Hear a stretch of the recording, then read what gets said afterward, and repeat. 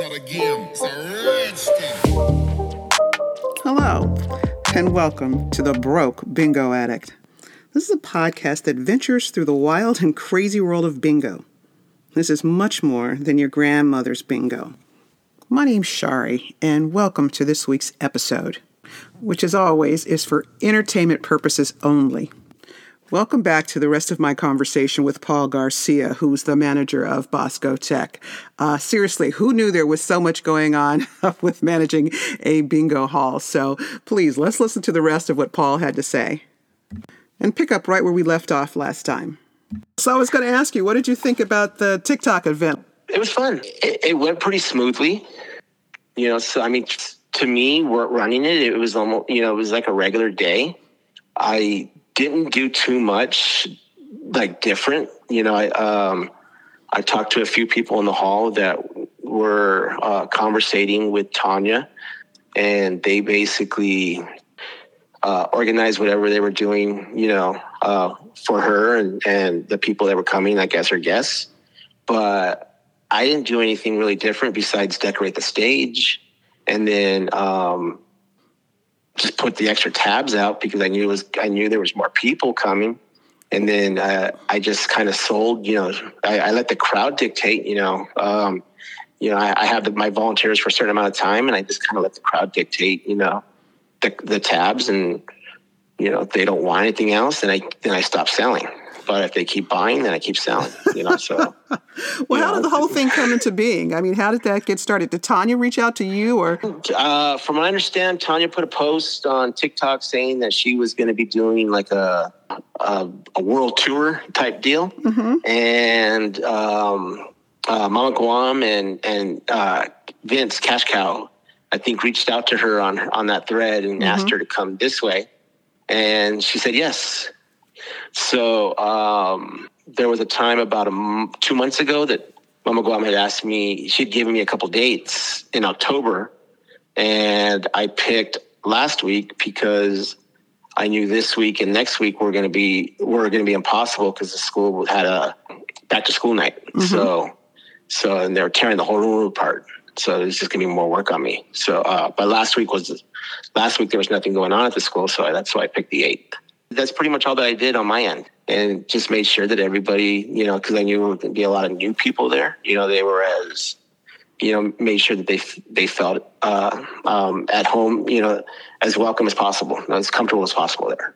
Yeah, because I know that Mama Guam and Cash Cow did a lot of work. You got the T-shirts, and they had the little moving camera thing on the outside and the little banners. So they put in a lot of work, and it really, I felt like, made a lot of people feel really welcome. In fact, I'm not sure who did it, but, for the TikTokers or whatever, the people up in front, they made the little name tags. Like mine said, Broke Bingo Addict, and Pam said Pam. Pam takes that with her everywhere now. I believe Mama Guam did that. I think she made those. Pam loves hers. She takes it when we go play bingo, and she just sets it out there. It says Pam. So when we come this weekend, you'll see it'll say Pam and stuff. Okay, awesome. I would make sure to thank her because she's the one that made those. Yeah, she's a doll. She did so much. I always think that she is such a great personality and such a joy to be around, and has such a positive spirit. I think she's a real asset for Bosco Tech too. And then Vince had got me in contact with the 360 camera, and then the balloons was a friend of my wife's who does that stuff. Yeah, you guys did a really nice job. It was really fun. Did you consider that to be a big success? And do you think you're going to have some more? Yeah, it was a huge success. I mean, I didn't get any negative feedback. Everything I heard was positive for the most part. And yeah, I think everybody enjoyed themselves. I did my best to keep the volunteers selling in an orderly fashion. Mm-hmm. The best I could, knowing that there was people there that were buying like crazy. And so at the very beginning, there was a couple of issues, but kind of ironed them out with some of the volunteers. And for the most part, everything went pretty smooth after that. And I was glad that Pam was able to come. So. Yeah, and then Pam, she was on, she was off, she was on, Oh, she was yeah, off. she didn't know what's going on. But anyway, so I was going to say, you do an excellent job of what you just said, trying to make people feel welcome. And you do a really good job of offering the free games. You have the unicorn strip, for the early buy-ins and stuff. And for everybody, regardless, you always do the coverall, which to me, it's not only that you do those extra things, those going the extra mile for people, which is, greatly appreciated, but those things pay pretty dang well. I was there a couple of weeks ago when that person won the $5,500 on that coverall, and that's game that was free. Yeah. So, I know other halls have done it in the past. We've never really did it, but over the last couple of years, just kind of changing the program up a little bit, just trying to add a little extra buzz to it, just to keep things exciting and fresh. And that's one of the things I've always done, I've changed my program all the time.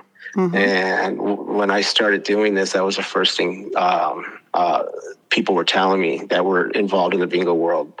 Don't change the program. People don't like it, especially because it's older crowd. And I've never had an issue. I change my program constantly. Just if I see things that work, if I see things that don't work, if things that just kind of losing its buzz, and I just change it up a little bit. Well, I liked it when you did for the TikTokers. I like the switching of the games, a strip, a game, a tab, a game, switching it up. By the way, just my personal opinion. Yeah, and normally, I've been playing like the tabs that kind of stacked in the front, and then I didn't want to do that day because a lot of players don't have the tabs. Exactly. And then they were going to get up and go after the volunteers. So I kept everything, together. That way people would ideally be in their seats and not get up and roam while all those tabs are playing. But because normally I play them stacked at the beginning. There's 8 or 9 tabs that we'll start the night off right. But I've seen what happens before. So I was like, yeah, I can't do that. We'll start off with we'll just squeeze them all in between the games. Now, who's responsible for that? It sounds like you are the one solely responsible for deciding to have these extra games. I mean, is that just, I have this extra budget, I'm going to go ahead and offer these extra little enticements? Yeah, so basically I have 100% control of the program. So, so I make all the decisions. With Bingo Me Now, it kind of adds an extra benefit. So I can see how sales are going. So if sales are low, I might send a message out during the week, hey guys, we'll do this, just to try to entice people. If sales are going fast, game day, I might add something as a thank you. So for that particular week with the TikTok week, sales exceeded expectation by far. So that's why I had cut off sales super early. With the school, they give me a set amount of cash every week. Mm-hmm.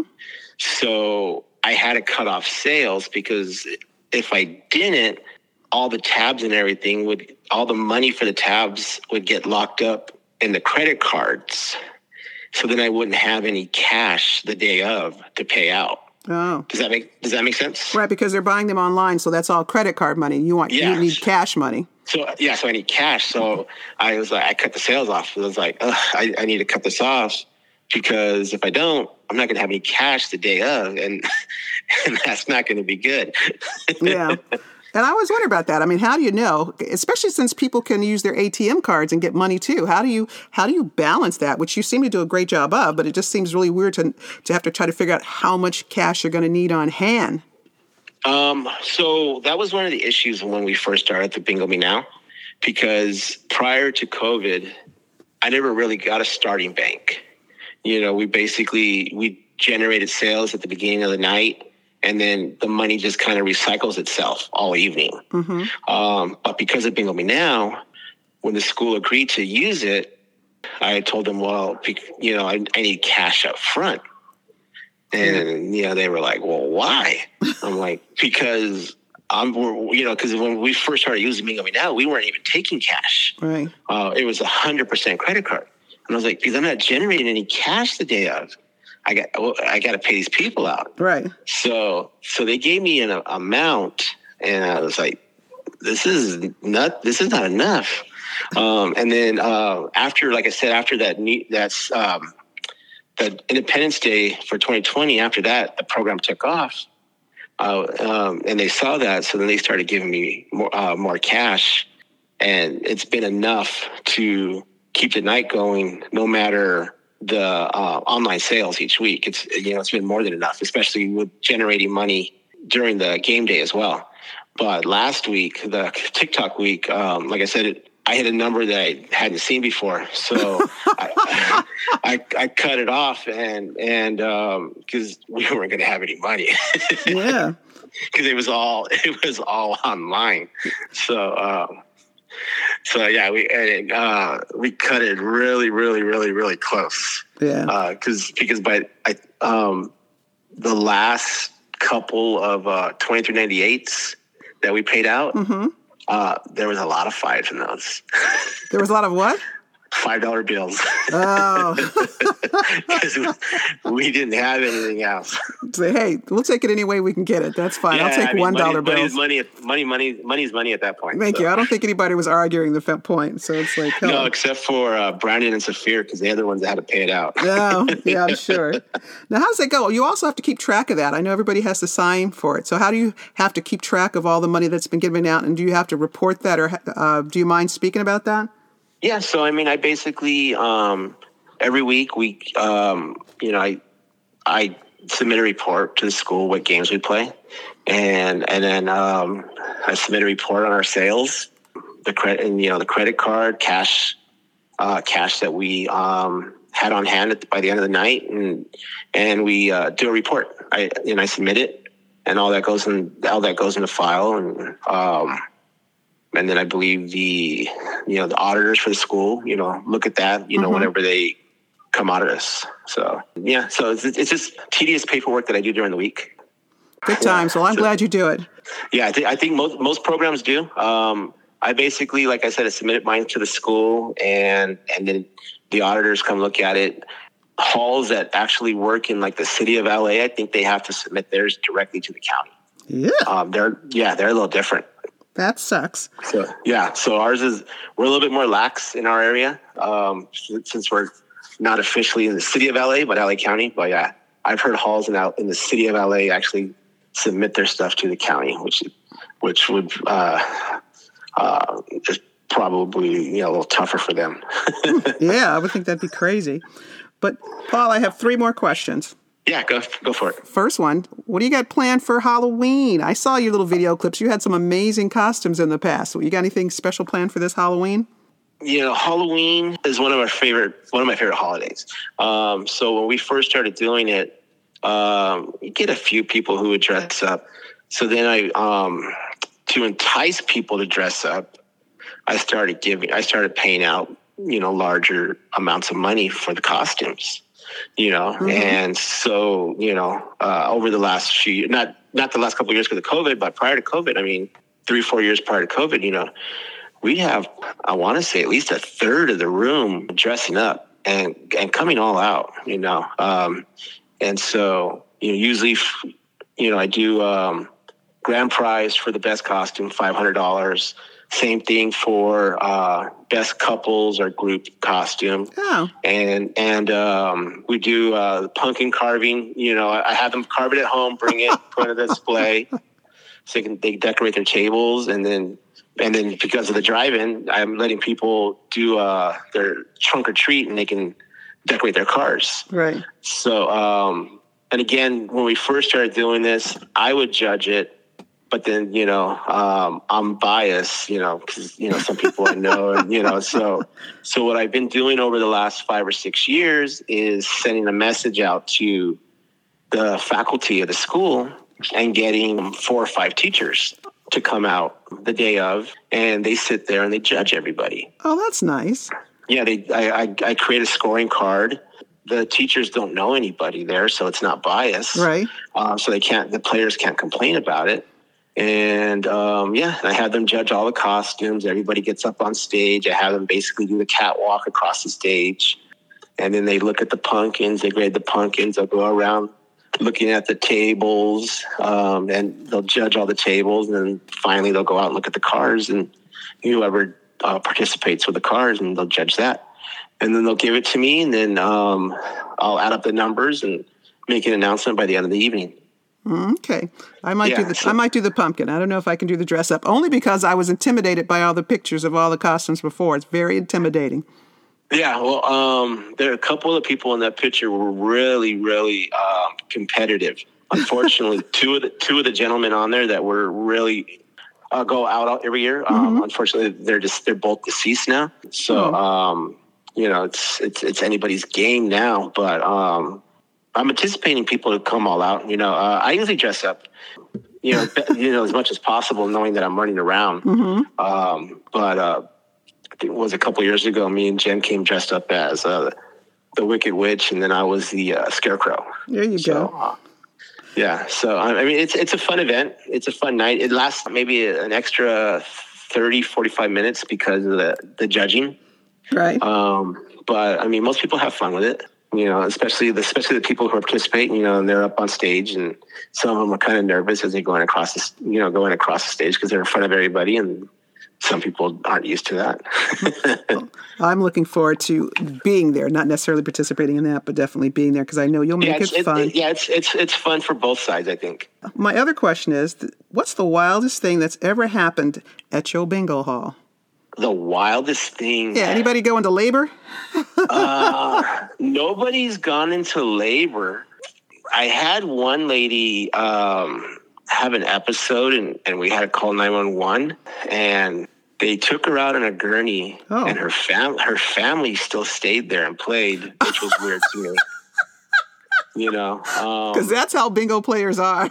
Yeah. And then I remember when I was at Pachanga, somebody passed away, and they didn't stop. Like, I was calling, and they like, no, keep going. I'm like, okay.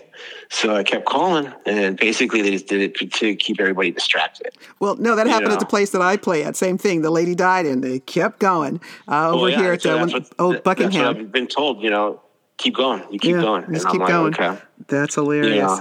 Yeah, and so I'm like, okay. I mean, and then again, when we were doing the drive-in bingo, unfortunately during that time when we were in the midst of COVID, there was a lot of people, deceased at that time, and we were playing in the parking lot of the church.